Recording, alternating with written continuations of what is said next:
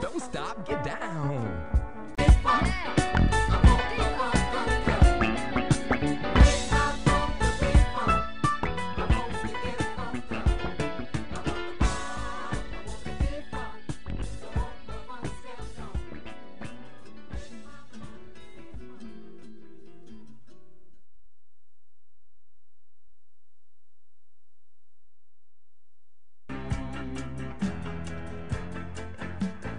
Anthony works in the grocery store, saving his pennies for someday.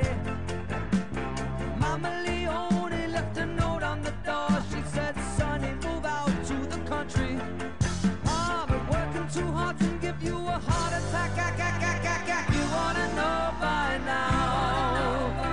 Who needs a house out in Hackensack? Is that all you get for your money? And it seems such a waste of time. If that's what it's all about, Mama, if that's moving up, then I'm moving out. I'm moving out. Hello and welcome to today's episode of The Graveyard Shift. Welcome back for our third and maybe final season. I hope it's the final season because we're graduating. Yay! So as long as we all graduate, this will be, unfortunately, the last season of The Graveyard Shift. At WECB, at least. Yes. And in honor of us all having to move out soon, we decided to do this episode on killer roommates. Yes. It was Caroline's idea, but Caroline could not be with us today, unfortunately, so it'll just be me and Natalia for today. Yeah, because I'm her roommate and I killed her, so. Period. Yeah. All right, should I start since I have... Yeah, sure. Go ahead. Period. Okay, well, the first person I'm going to talk about is Jameson Bachman, and he was on the Netflix show Worst Roommate Ever. But that show was really drawn out and unnecessary, so don't bother watching that. I'm just as reliable. So he's known as a serial squatter. They start off like all the documentaries and articles talking about how trustworthy he was, but then they do the thing where halfway through the thing the tone switches and everyone's like, we actually hated him. So I don't think he was that trustworthy. Uh-huh. Someone in high school said that they hated him and then provided this article with his yearbook quote from senior year that says, "Fools say that they learn by experience. I prefer to profit by others' experiences." And then they were like, that's a good question. And they were like, we should have known he was going to be a serial squatter right then and there. Serial squatter, that's the word, right? Yeah. So, he blames his, what's the word? I guess personality disorder on when he went to Tulane. One of his friends was murdered right in front of him at a frat event.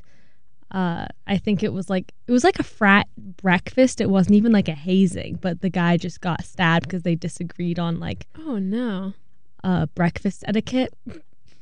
What a way to go out, honestly. But yeah, jeez, that happened, and I guess that's his reasoning for everything that comes next. So there's like a million documents of how brilliant this guy is. He was like mentioned in a New York magazine. He went to graduate school at Georgetown. His professors talked about how smart he was. After he graduated Georgetown, he went to Israel for like several years and didn't come back until he was 45. He went to law school right after that, but he took his bar exam once in 2003, failed, and then gave up forever. So he...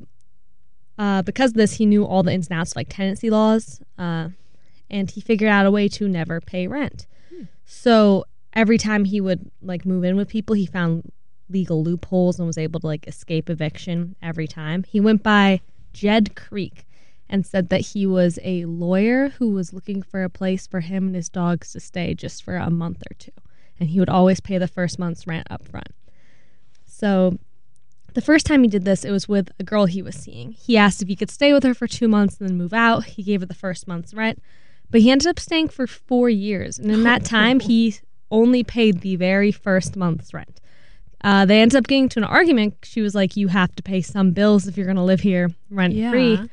And he attempted to choke her. Oh. So she escaped, went and filed an eviction notice. So he was getting kicked out. And so then he went to the police and said that she tried to attack him with a knife. So she was not allowed back at her own home.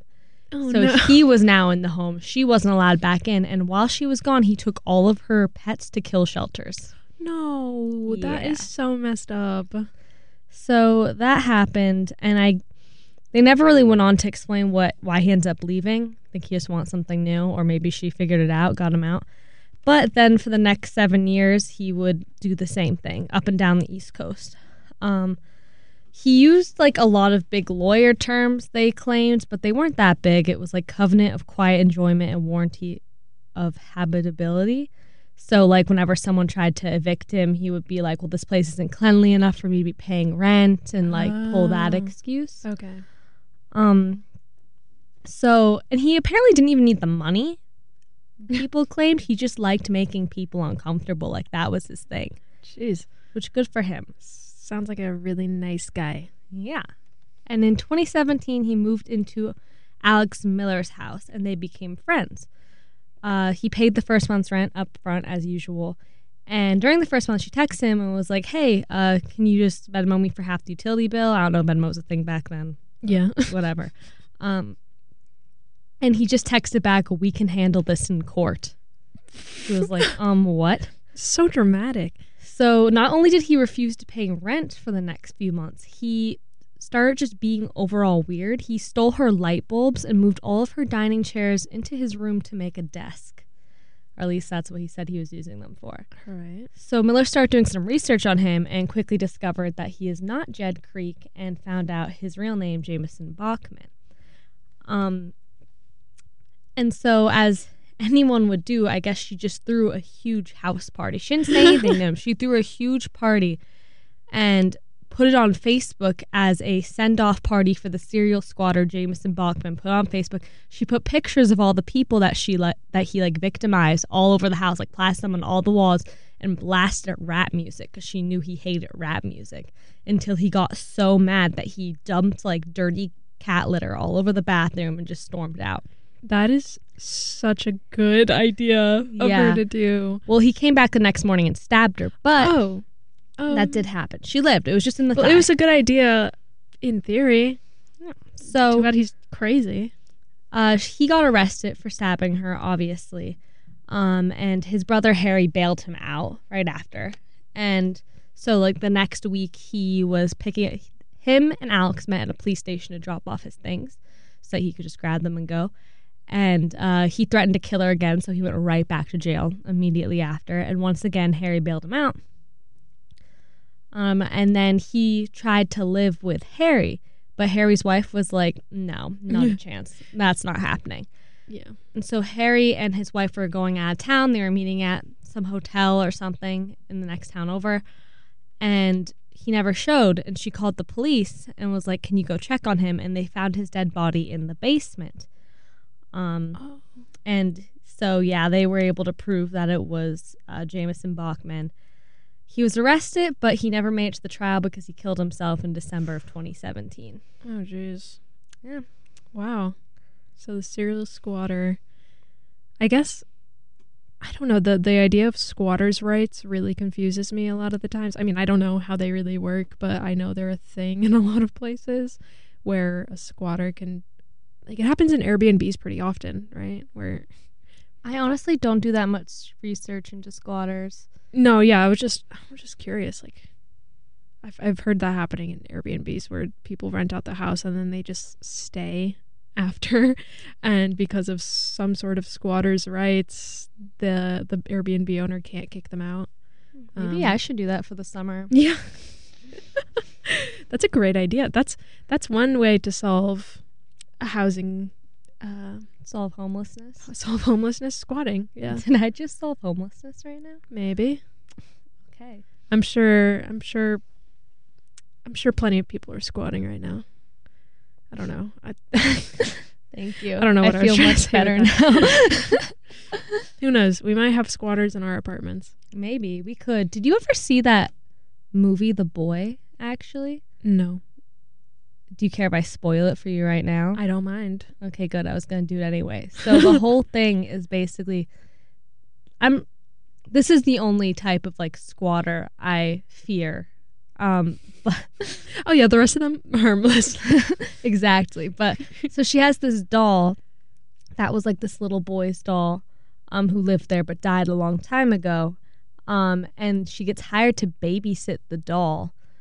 Like she thinks she's babysitting a little boy, and she goes, and they're like, it's just a doll, and they sit down like, you need to take care of it, you need to do this at this hour. And so she starts to think the doll is possessed because a bunch of weird stuff starts happening, and like it's moving from room to room. Things are breaking when like she doesn't feed it on time or tuck it in or tell it stories and stuff. I tend to break things when people don't read me bedtime stories too. Yeah, understandable. But then she gets really attached to the doll. Like she thinks it's her child at a certain point. Oh. And then her abusive ex-boyfriend comes and is like, you're attached to a doll now. And he shatters the doll. And she's like, oh my God, my child is dead. And then this like 40-year-old man busts out the wall because it was the kid. He never died. He was living in the walls and moving the doll. Oh God, that is so nasty. They had an episode of that in Supernatural where someone was living in the walls and they thought it was a ghost. Ew, I don't like that at all. So, but that's not real, right? Or I mean, I wonder if it's happened. I'll do some research. maybe it's a spin-off of something that actually happened. You also have a story from the what's the show called? The Worst Roommate. Worst Roommates. Ever? What an insensitive name for a show that talks about like people who were murdered. Yeah, I think Worst Roommate is sort of playing it off a little bit. I know. I thought it was going to be a comedy documentary, and then I clicked on it and was like, oh my God. Yeah. No, I did do someone from that show, and I did do a lot of my research from that episode. It's the first episode of the first season. I think there's only one season, though. Actually, I don't know. But anyway, this is the story about Dorothea Puente.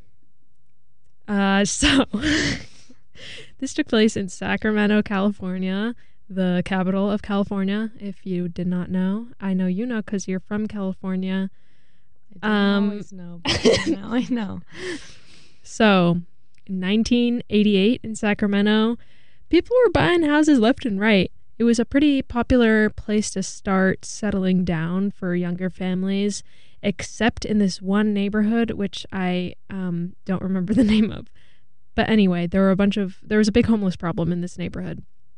And so the city implemented this program with this group called Volunteers of America, and it was a homeless initiative to sort of get people off the streets and house them and just offer them services that weren't otherwise available. And this is where this man his full name is Alvaro Gonzalez Montoya, but people who knew him called him Bert. He went by Bert. He was really friendly. He was a homeless man in the Sacramento area, and he was harmless. He was never a drug addict.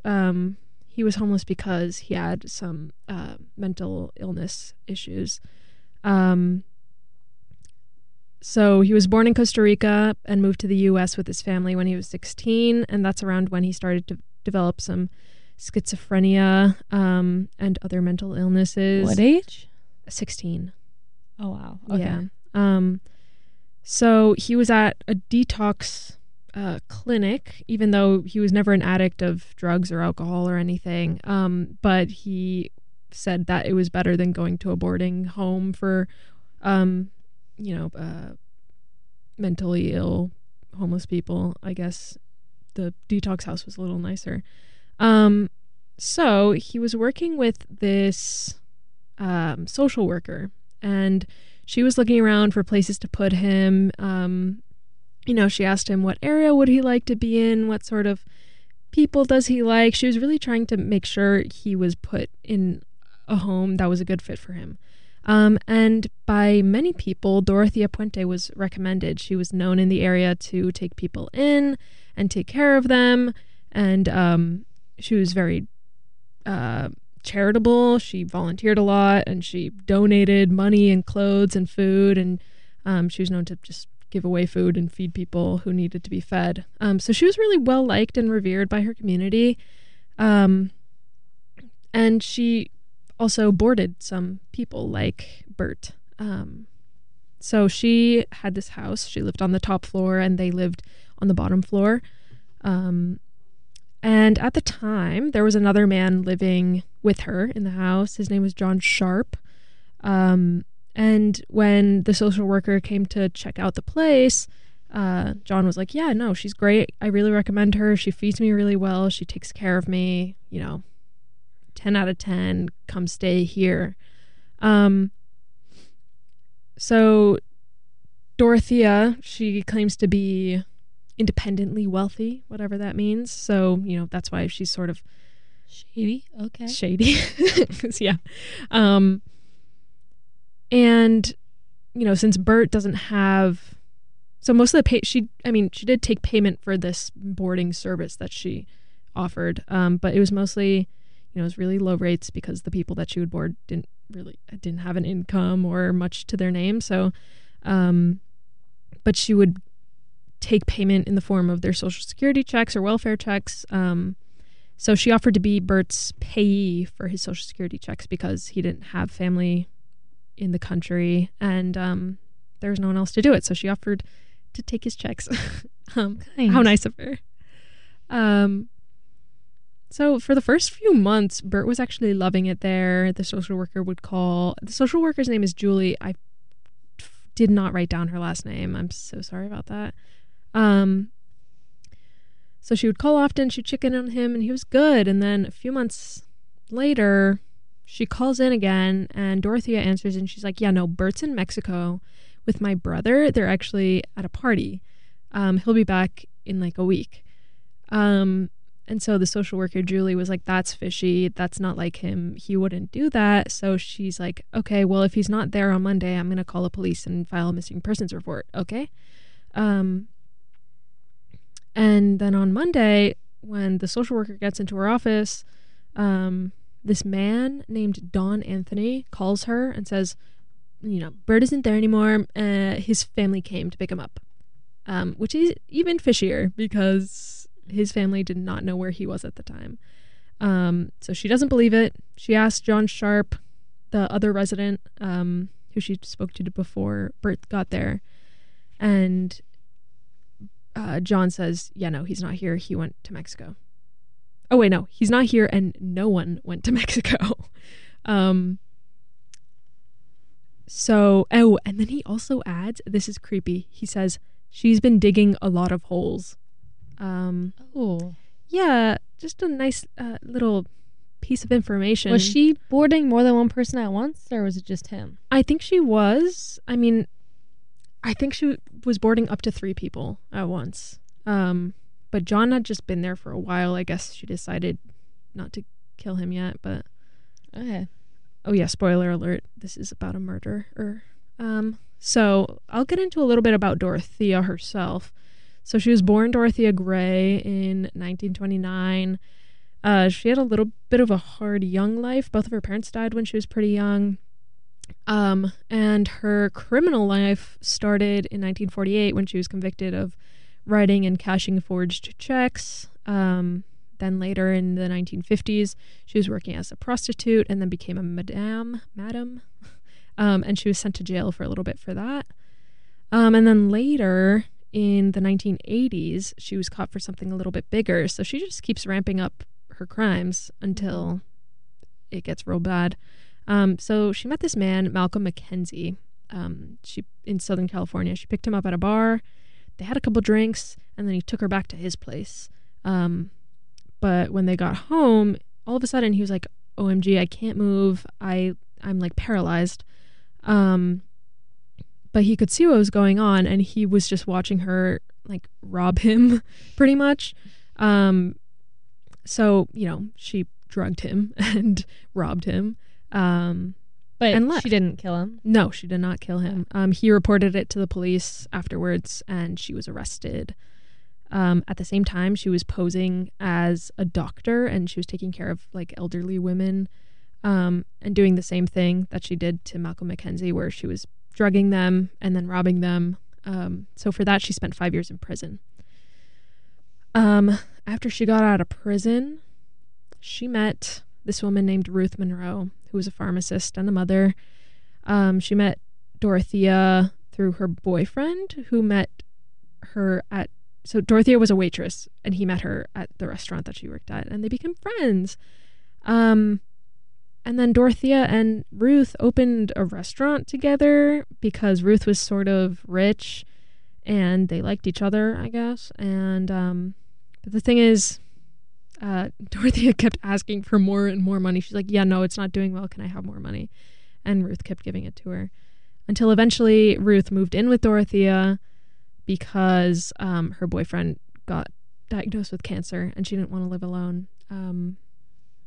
But lo and behold, Ruth ends up dying. So, like of mysterious causes. Sort of. It was, definitely under mysterious causes because, so from the perspective of Ruth's son, he came in to visit 3 days in a row on her last 3 days she was alive. And he said she was like drinking, even though for her whole life, she had been allergic to alcohol. She's never drank alcohol in her life. But those last 3 days, she was having drinks and they were being prepared by Dorothea. And then on the last day, she was asleep in the bed, and she was still alive, but she couldn't speak or move. And the next morning, Dorothea called the family and was like, yeah, Ruth died. And that was it. And then the family came around and picked up Ruth's stuff, and her purse was empty. And she's like, yeah, no, she gave me all her stuff. Which is weird, obviously. Yeah. And in the autopsy, she had a lot of drugs in her system.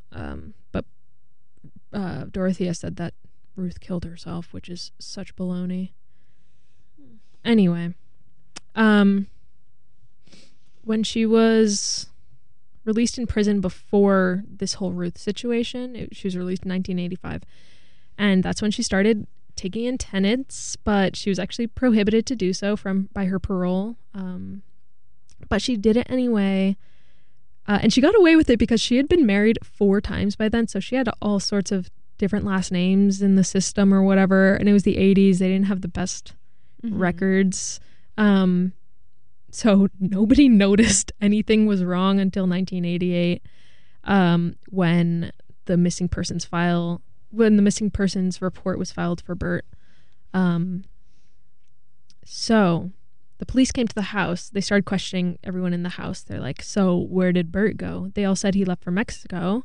They stuck to the story, except John Sharp. He slipped the cops a note, and the note said, verbatim, "She wants me to lie to you." So they took him in for questioning, and he said that she asked all of them to lie because she was afraid of going to prison. So on that first visit, she knew that they were onto her a little bit. So instead, she decided to confess to one of the lesser crimes that she was currently committing, which was violating her parole by hosting or by boarding people. So when they searched the house, there were little blue pills everywhere, which ended up being sleeping disorder medication. So that was also fishy. And then the detectives were like, hey, do you mind if we dig around in your yard a little bit? And she's like, yeah, sure. And then they start digging 3 holes. And it was really weird because she was watching them from the window of the 2nd floor balcony, just looking at them dig up her yard. So they start finding random stuff. They start finding pieces of garbage, just pieces of cloth, some leather, until eventually they find a femur bone, and which is attached to other bones because it's a skeleton of a person that is dead. Oh, damn. Yeah. And the leather that they found was actually human flesh. that had come off of the bones. Anyway. So obviously Dorothea was questioned for that. How many bodies did they find? Sorry, are you getting there? Yeah. I'm getting there. But so they take her in for questioning, and she's pretty much just like she's flat. She's emotionless, but she denies everything. She doesn't really answer their questions. And she was not shaken by the questioning at all. So while they're, her whole house is a crime scene at this point because they're digging up bodies and stuff. They'd found 3 by then. And, but they hadn't charged her with anything. So she was at the house and she asked the detectives, like, can I, like, go meet my nephew for coffee around the corner? Because, like, I'm not under arrest or anything, right? So they let her go and get coffee. But while she's gone, they find a whole leg, like, with, like, a pretty fresh leg, buried in the yard. Just by itself? Well, the leg is attached to the rest of a body, actually, but at first they just find the leg. And so they're like, okay, yeah, somebody go get her. She's dancing like a stripper. Like, that didn't make any sense. I had to say it though. So, I mean, anyway, sorry. You derailed my whole train of thought. I'm so sorry. I derailed my own train of thought. Okay, back on track. So they're like, okay, where did she go? She needs to come back here because we got to arrest her. But she obviously fled when she said she was going to go get coffee. She was lying. Believe it or not, she was lying. Yes, believe it. And so, yeah, the body that they found, attached to the pretty fresh leg, it's a really big body, and it turns out to be Bert, who had only been missing for a few weeks at this point. So actually, these are a couple things that they found in the house when they were doing like a really thorough search. On her calendar, she wrote, like, the day that Bert supposedly left, she wrote, Bert left. She really thought she was being slick with that because she's like, oh, they're gonna look at my calendar and they're gonna see that Bert left and they're gonna believe me. But obviously that wasn't very successful. She also pretended to be older than she was so that people wouldn't be, like, intimidated by her or suspect her of things. So she was actually, like, 15 years younger than she said she was. She just looked older. And how old was she saying she was? She was saying she was in her 70s, but she was really in her 50s. So she wasn't this frail old lady. She just aged badly. Damn. Yeah, when there was, like, double carpets in the kitchen, and the one underneath had all sorts of fluids and stuff on it. And she also had a bunch of lye laying around, which is, like, I mean, I know it because it's, anytime you have to bury a pet or something, you put some down so that animals don't get to it, or I don't know, something like that. But it's a fishy substance if you're just to have lying around in your house if you don't have a reason. So she fled to LA, and she was actually caught at a bar. Someone recognized her, and they're like, hey, police, get over here. This crazy old lady's here. So she was caught, flown back to Sacramento, and by the end of the investigation, 7 bodies were found in her yard. 7. So she was put on trial, obviously. She was charged with 9 murders because there were 2 before the whole tenant thing even started. Her defense was that they died in their sleep, and so she had to bury them, and she didn't say anything because she was on parole and she didn't want to get in trouble, which managed to convince one person on the jury. So she was found guilty and served life without parole, but she was only charged with 3 of the 9 murders because that one juror didn't, like, still believed her or didn't think she was guilty. So she was only charged with 3. But I mean, she ended up dying in prison in 2011, and that's the end of the story. The most shocking part about that to me is that like the social workers were actually doing their job. Oh yeah, yeah. In all my experience with social workers, like as soon as they hear an excuse that they can pretend they can believe, they'll be like, "Yep, okay, Yeah, sounds good, checks out." No, definitely. I feel like because during the episode, a lot of the story was told by the social worker, and she just felt, you could tell she felt so guilty about it, and she said for a long time she felt, that it was her fault to a degree because she put him there. Obviously it's not her fault. Like, how could she have known that Dorothea was a crazy whack job murderer old lady who's not really that old? So yeah, that was really sad. And she really did care a lot about, I mean, definitely Bert and just about what she was doing. So that part really, that was pretty sad. Because she did a great job. She was great at her job, and it's not her fault that some people are murderers. Oh. Yeah. Well, that's depressing. Yeah. Sorry. For some reason, I can imagine Kathy Bates playing that. No, yeah. woman. That Kathy Bates would be good at that. I think Kathy Bates is just good at creepy roles. She's just in been general. typecasted since Misery. Yeah. But she was good at it, so Yeah, I support her. All right, I have one more, but it's less of a roommate and more of a supernatural thing. okay. So, have you heard the actual story of Annabelle? Like, not the movies? Can you not take the real while I'm trying to break it down for you? Jesus Christ. What do you mean? Yeah, I've heard of Annabelle. You didn't even put me in it. Jeez. Yes, you are in it. No, I'm not going to check right now. Want to know why? Because I'm a professional. Okay. Okay, why don't you talk about Annabelle then, you professional? Thank you, and I will. But yeah, I've heard the story from you, or parts of the story from you. But yeah, I don't know found the whole thing. full thing Okay. today when I was doing all my last minute research. Before Love to hear coming about here. it. So obviously the movie wasn't really based on a real story. There was Annabelle, and then the way Annabelle started off was with people going to the Warrens with this doll. Mm-hmm. Or maybe that was the end credit scene, but those people were based on the actual owners of Annabelle. Mm-hmm. So a mom gave this to her 28-year-old daughter who was a nursing student, and she bought it from a hobby store in 1970. So it was a Raggedy Ann doll. It wasn't actually a porcelain doll, but it was a huge Raggedy Ann doll. Mm-hmm.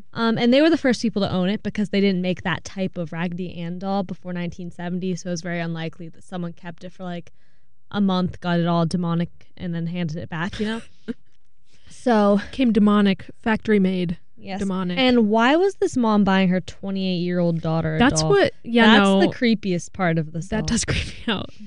I feel like that might be something my mom has a weird thing with dolls, creepy dolls. She loves them, so she just has a bunch of them laying around the house. So this Anyway, could be you. so this could be essentially. me. So mom, please don't give me a weird, creepy, haunted doll. Anyway, And she was a nursing student. If my nurse pulled up and I knew she had a weird doll fetish, I wouldn't trust her. I would choose death at that point. Sorry, not the point. So maybe she practiced medicine on Annabelle.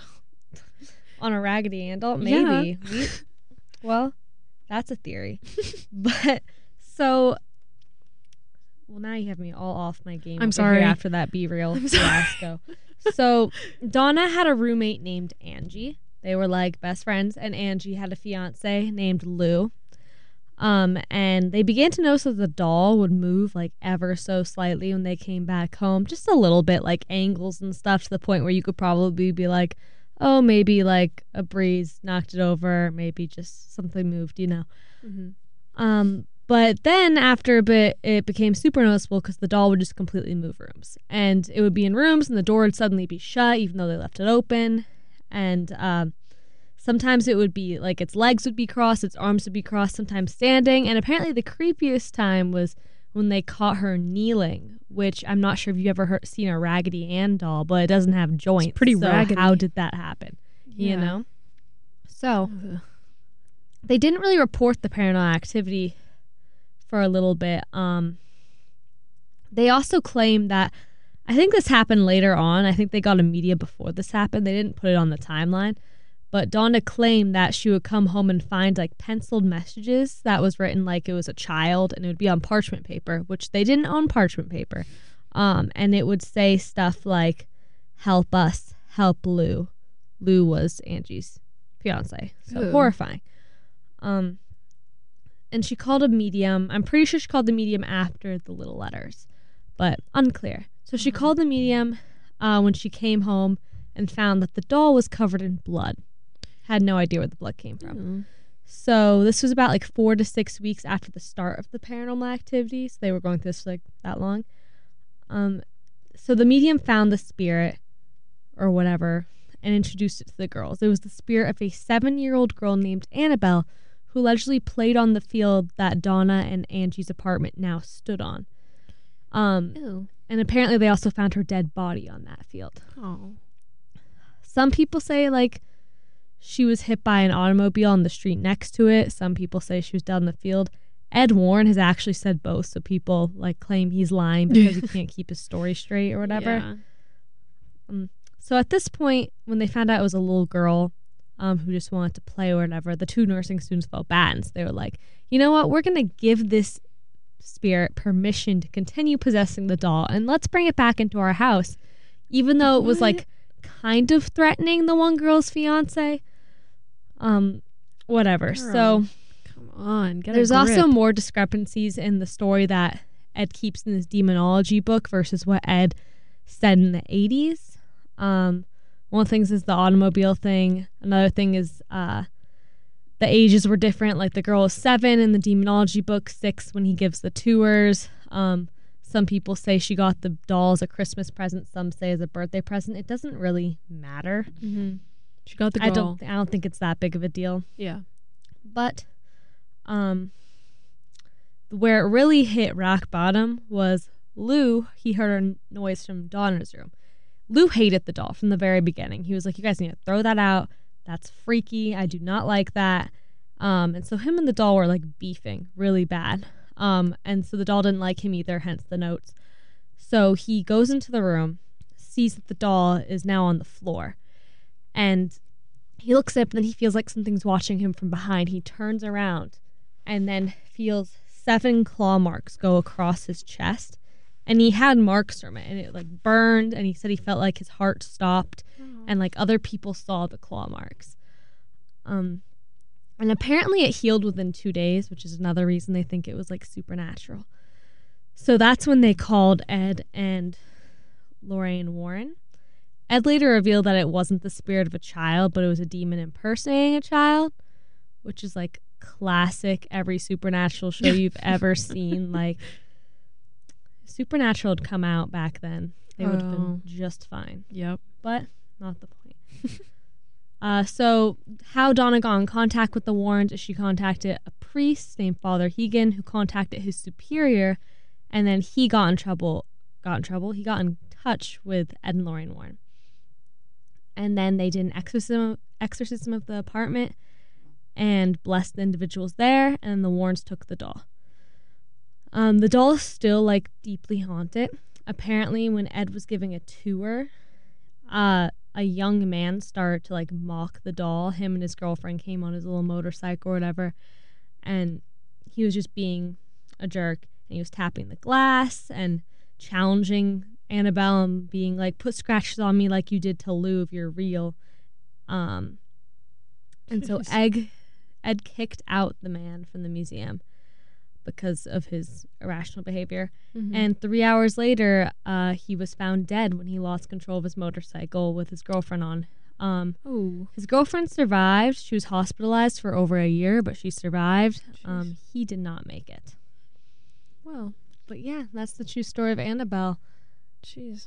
Yeah, no, I just like, why would you antagonize the possible demon doll? Also, if the doll is threatening your fiance, why would you? You're like, actually, you're cool.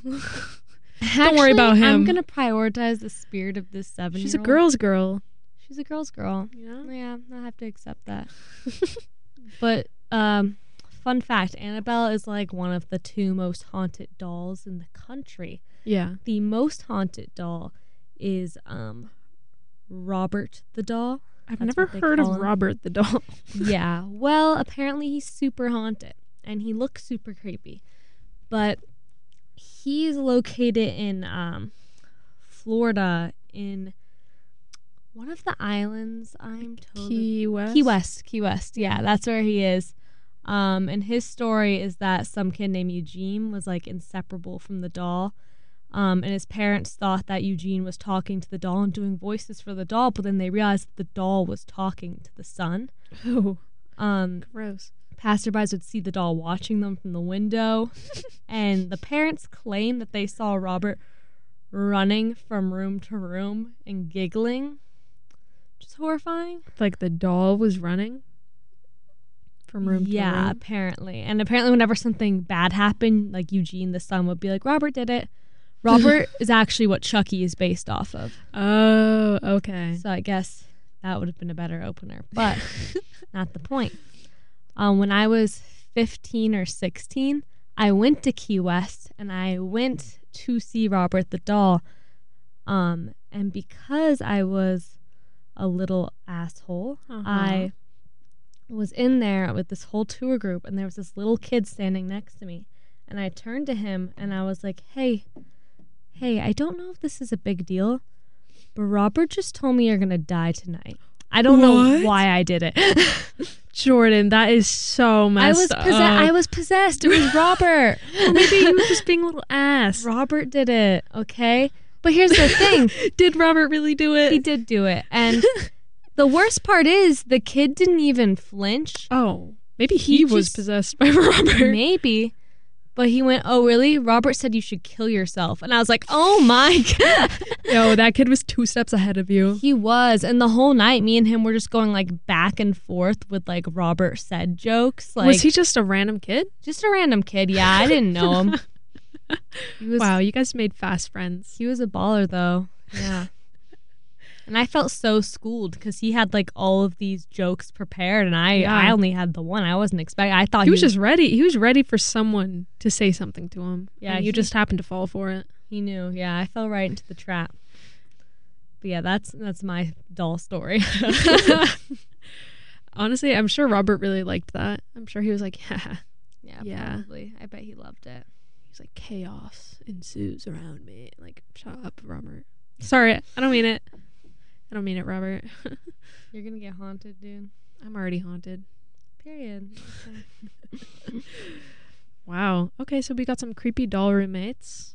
Yes. And some creepy people do roommates. not bring any creepy dolls home. I'm begging of you. I won't. Be afraid. My mom did just send me a couple pictures of her creepy dolls, though. Do you want to see? I do want to see. You know what I realized? Oh, God. Here are a few of them. God. That one that's sticking its tongue out like it's actually like it's a lizard. Yeah, she gets them unironically. Swipe though. There's another one. Jackie, why? Jackie, I need you to call and tell me why. Oh, I'm sure she will. Right call now. And tell you why. My grandma got me a really creepy puppet when I was younger, and I think that started my fear of puppets because it was a baby. And the mouth was so much bigger than the rest of its face, which really upsets me whenever something like that happens. Yeah. And I was terrified of it, so I would always like throw it into the living room or whatever. And I thought it was possessed because my mom would find it in the living room and be like, oh, Jordan lost her doll. And she'd put it back on my bed. And I thought that the doll was coming back to my bed. And then when I got older, for some reason it was still around when I was like late middle school, early high school. I started trying to get rid of the doll, and I don't know who. I'm pretty sure it was my brother. He kept putting it back. And I know MMA ended up putting it back in my room as well. Wow. They're all just trying to get you. I know. I've been getting tormented for years now. I wouldn't trust anyone in your household after that. I don't. Trust me. Also, I'm just trying to... Oh, wait. I know what I'm doing wrong. Sorry. I'm just trying to log back to the computer. Period.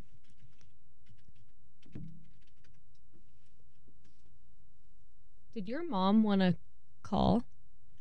Does she want my number? I can have her call the phone. No, but does she want my number? Let's ask her because I'm sure she's gonna call right now. Hold on, let me read the number. All right, Mom. And I guess anyone else who wants to call in. Are you ready for the number? Get your phones out and ready to dial. Okay, the number is 617-824-8852. I'll say it again. 617-824-8852.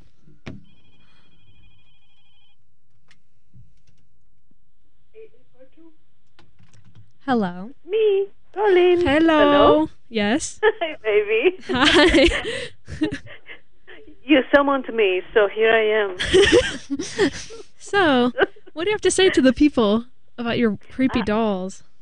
Well, you know that I also make them, Oh, yeah. and they are beautiful and unique and full of good through their eyes, and that's why I like to balance my dolls.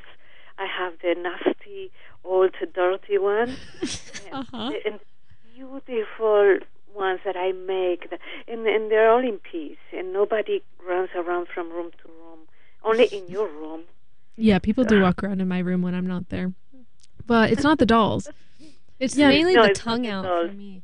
Yeah, the tongue on that one is really creepy. I don't know where you even found that.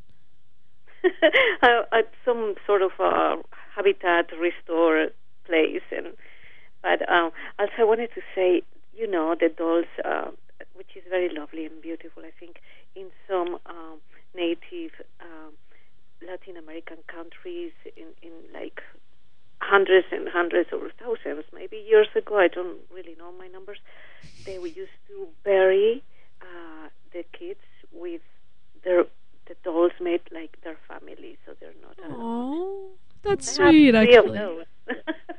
You have some of those? 3 of those, the replica of the burial dolls also. Okay, replicas. Because I was going to say, if you went grave digging to get some of those dolls, I would be very disappointed. Anyway, one thing from me, it is so nice to hear you ladies. I am so happy to hear you. Well, we're happy that you've called in because you're our number one fan. Sure. We missed you. Yes, I am. Be careful. Well, I'll send you all a big hug and go on and do great, okay, on this semester, okay? we'll try. Thanks for calling Talk in. to you soon. Okay, bye. Bye. I'm obsessed with her. I know you Maybe are. we should just give Caroline the boot and bring on Jackie. Hire my mom. Yes, I'd Sorry. love Sorry, Bubby, you're out. that. Like You've been she's replaced. listening. Yeah, she's definitely not listening right now. You know the creepiest doll I've ever seen though? What? It's called shoot, what's the name? Fluffy, and it resides in your my bedroom, God. and it's horrifying. Okay. Enough of the fluffy slander. Natalia owns this puppet that looks like it's been through the garbage disposal multiple times. Because it has, sort of. No, actually, one time, it was at Bubby's house. I was spending the weekend there, and I bring Fluffy with me everywhere because she's the love of my life and my life companion. And I was sleeping over that weekend, obviously, and sleeping in Bubby's bed with her. I guess, like, every once in a while, they have, like, cleaners come to the house and just, like, I don't know, clean. And Bubby and I were out for the day. And when we come back, I'm like, where's Fluffy? She's nowhere to be found. We search all over the house. She's nowhere to be found.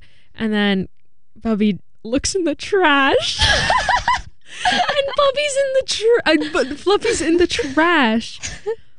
In the trash. And she has like yogurt on her and stuff. This was not even like, this was like 2 years ago.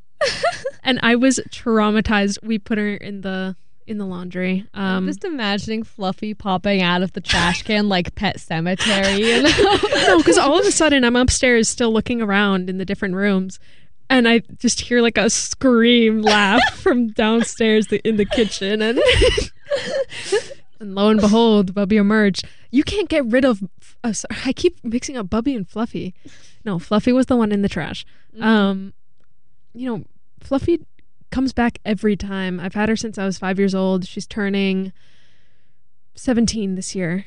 And anyone who hates on Fluffy is just a hater, period, because Fluffy is the sweetest, kindest soul ever, and I love her so much, and I take her everywhere with me, and I sleep with her every night, and I'm not ashamed about that. So I will not be taking any of your doo-doo. All those can be true. But she is also ugly and horrifying. Look, okay, she's beautiful, first of all.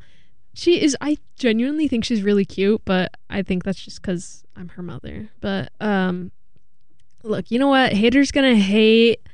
You just don't understand beauty and her uniqueness, her courage, her uniqueness, her nerve, and her talent. You just don't understand. Anyway. You sound like me in the first grade with my Webkins. Yeah. I used to collect penguins. That was my thing. I had every penguin stuffed animal you could think of. That makes sense. Yeah, I wasn't loyal. You had all the penguins up in your bed. Yeah. I've always been a one. I like them young and fresh. I don't want that. Oh my God. 17-year-old stale. That stale stuffed animal. Oh God. Well, on that note, we have to let the next radio people in, I guess. Look, I'll just say one more thing. Fluffy's my ride or die, and if you can't take the heat, get out the kitchen. Let's end this before you get sexual about it. Okay, I'm just passionate. Thank you for listening to today's episode, and we will see you guys next week. Yes, bye-bye.